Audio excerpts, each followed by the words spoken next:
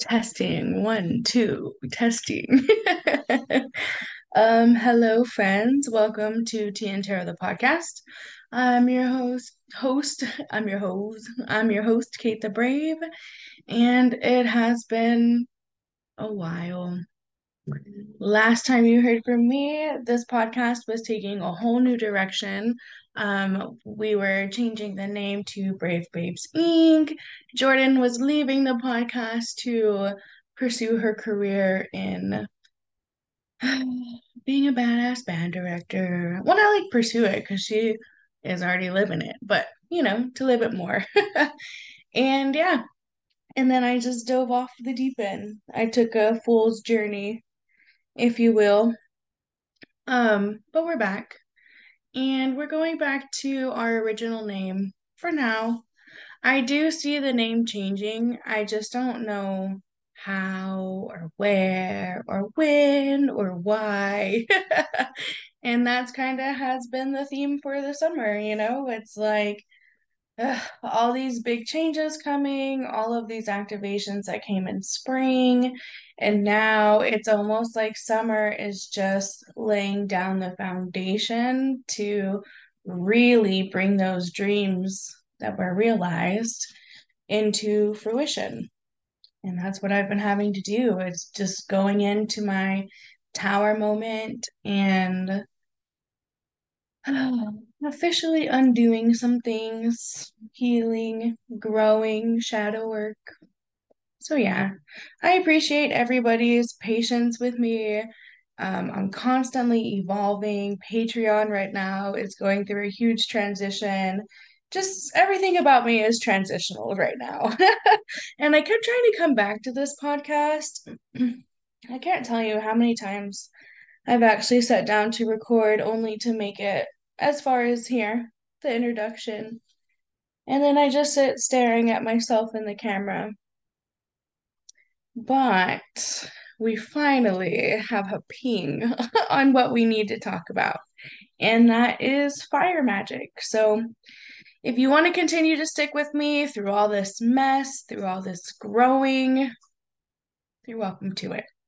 We're here to grow. We're here to learn, to evolve, and to share any channeled messages that come along the way. So pull up a seat. I'm gonna get some tea brewing and let's get this party started. It's official. We're back, baby. We're back. Welcome back. Let's get into candle magic. Okay, what is candle magic? What is fire magic? Candle magic. That is taking candles and fire and you're adding them into your everyday practice. This creates a boost in energy. Think about the attributes of fire. It's passion, it's fury, it's lust, it's action, it's red, it's also bright orange, it's blinding. There's so many strong words behind this element. And so when you add this element into your practice, you're going to reap the rewards of those strong benefits. You're going to make your manifestations come faster. You're going to cut those cords from the people who are blah. And it's just beautiful. I love adding fire into magic. Um, and we have in human history forever. There's actually a Greek myth. I don't know if you've heard of it. It's pretty well known. Where Prometheus stole fire from the gods and gave it to the humans. It's said that it's only because of this, it's only because Prometheus stole fire and gave it to the humans that we were able to become powerful and advance and grow. Fire stimulated human development. And I think that's a really good, I like it. It's a good myth because fire is a stimulant, fire is a catalyst. It's power and destruction all in one. A few different ways that you can use this in your practice The first thing that comes to mind is cord cutting. Cord cutting is where you take two different candles. One is supposed to represent you, the other represents this energetic entity that you're trying to cut yourself away from. These are commonly seen for like ex relationships or in love matters, but I really think it does a disservice to what cord cuttings can really offer. Not everything is about our relationships and our need for acceptance from other people. Sometimes we need to let go of our own bad habits, or sometimes we need to let go of a job that is just not benefiting us anymore. And it's time to move forward into something new. And it just sometimes we can use it to embark on new journeys and let go of old journeys. Really, you can use this for whatever energetic entity you want to, whether it's with yourself, with others, with relationships, with businesses, with money. I mean, there's or not money, but like your ideas around money. You can use cord cuttings in this way. You just simply set that intention. So this candle is going to represent me. This candle is going to represent whatever this energy is. Then you could take like a toothpick if you wanted to, and you can carve into your candle the names of what you're letting go of or symbols that represent that to you. The beautiful thing about magic is that it's all your own personalized preferences. It actually shouldn't be I can't even say it. It actually shouldn't be cookie cutter. It should all be completely personalized because the art of magic is really just the art of working with energy, and we all have uniquely beautiful energy. So take this cord cutting ritual and spin it, make it your own, create it your own, use whatever color comes to mind for you, carve into it whatever symbols feel good to you, or no symbols. I don't carve into my candles. Or also you can dress your candles. So you could rub it with like a protection oil and then have rose or sage or whatever herbs call to you. You can dress your candles in that way.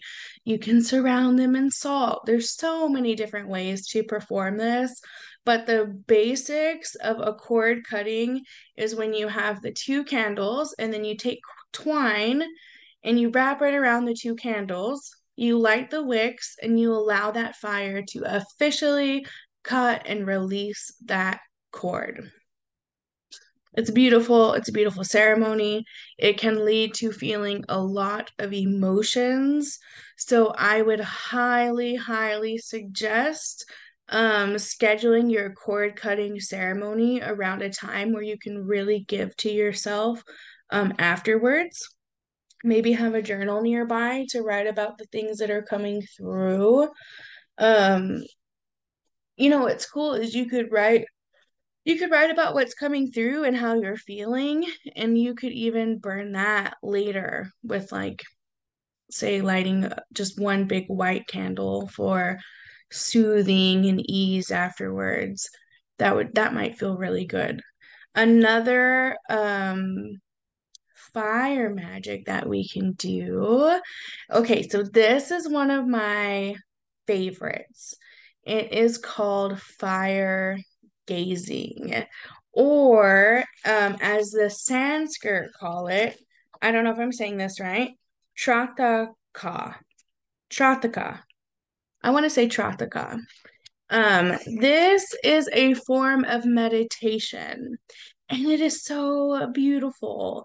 So it's believed that if we gaze into fire, it improves our cognitive functions, and it also stimulates the brain to grow and develop and access like new parts. Like, it's really interesting. And the art of fire gazing really allows your soul to just kind of sit in a quiet and still trance.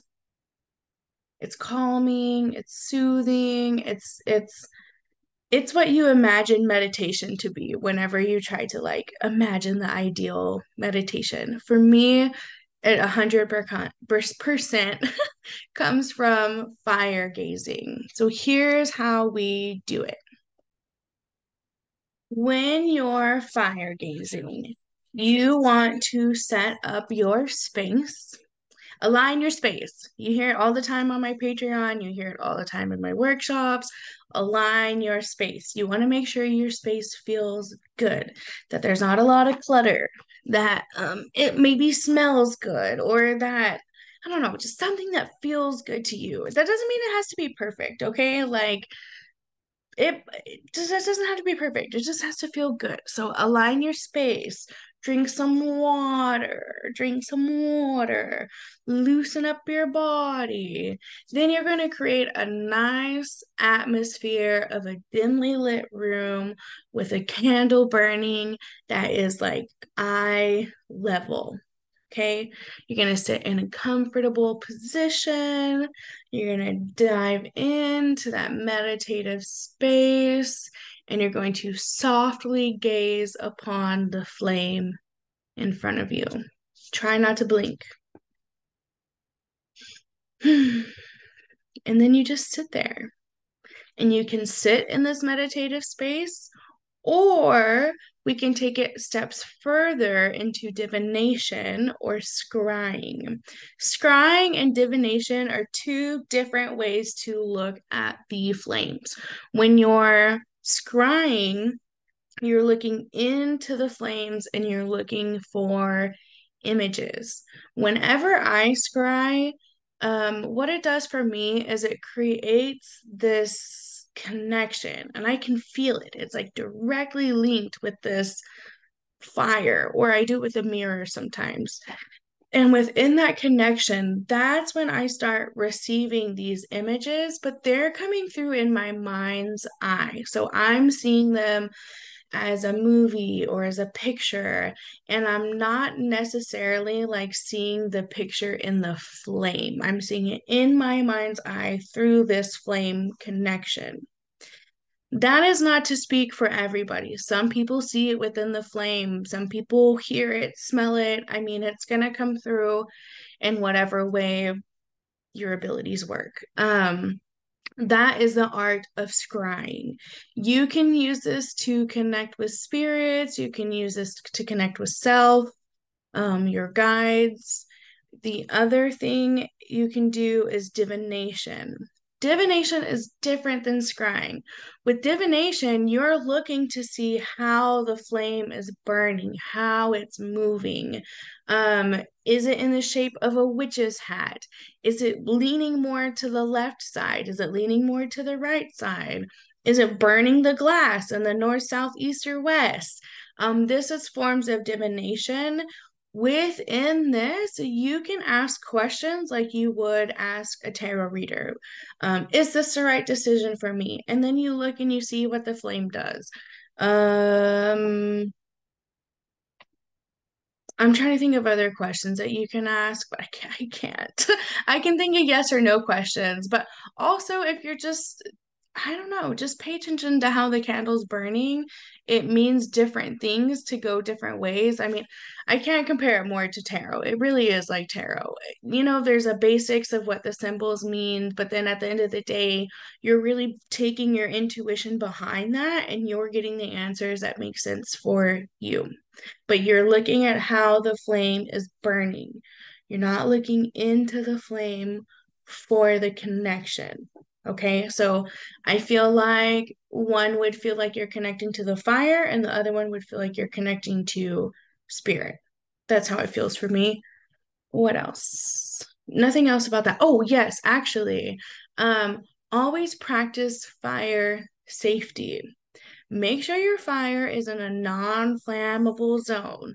Have a big ass cup of water next to you in case you need to fight fires. Like, really, please, please, please be safe. One time, Ugh, I even hate to share this story. So one time I had a candle burning on our kitchen table, and it was in what I thought was a fireproof glass.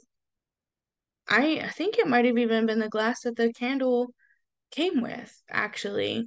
Well, I happened to look over there, and man, was that flame, woo! It was going crazy. And guess what? As soon as I went to go blow it out, the freaking glass exploded. And my daughter, thank God no, was it my daughter? One of my children was there with me, and thank God they were not standing like close, and I was like, get away from the table before anything happened. But that was so scary, and I would hate for something scary to happen to you. So please practice fire safety. Um, I also would not suggest doing fire gazing under the influence of a substance, especially if it's a relaxing one, because don't fall asleep while you're doing this. I cannot stress the importance of fire safety more to you. So please be safe. Please be safe and be safe energetically too. Like set your boundaries. Set your boundaries. We don't want a monster coming through. We don't want anybody taking advantage of how open you are as you're in this connection because you're pretty much like boom, direct channeling with that fire. So you definitely want to set your boundaries. You definitely want to have a safe space. You definitely want to have a clear space. Key, key, key. Important. Exclamation mark. So yeah, those are some of the fire rituals that I use. I a few things I would also like to mention before concluding this episode is that if you're using candles and you're doing candle work, that's like a whole other field of fire magic. You can drip candle wax, or I saw this person on TikTok. It is the coolest thing, and I really want to do it. I want to practice. But she does wax readings, and in her wax reading, she'll also tell you what deities are coming through, which is also really cool. But basically, what it is she has like a clear glass of water, and then she lights her candle, and then she drips the wax into the water, and then she watches to see what shapes that wax makes. And that's how she gets her intuitive information. And I just think that is so cool. Candle magic can, oh my gosh, you can pick certain colors for candles. Purple would represent psychic abilities, third eye chakra, um, could also represent the crown chakra, astral projecting. I feel like working with the planets is really good with purple too, especially like that deep dark purple.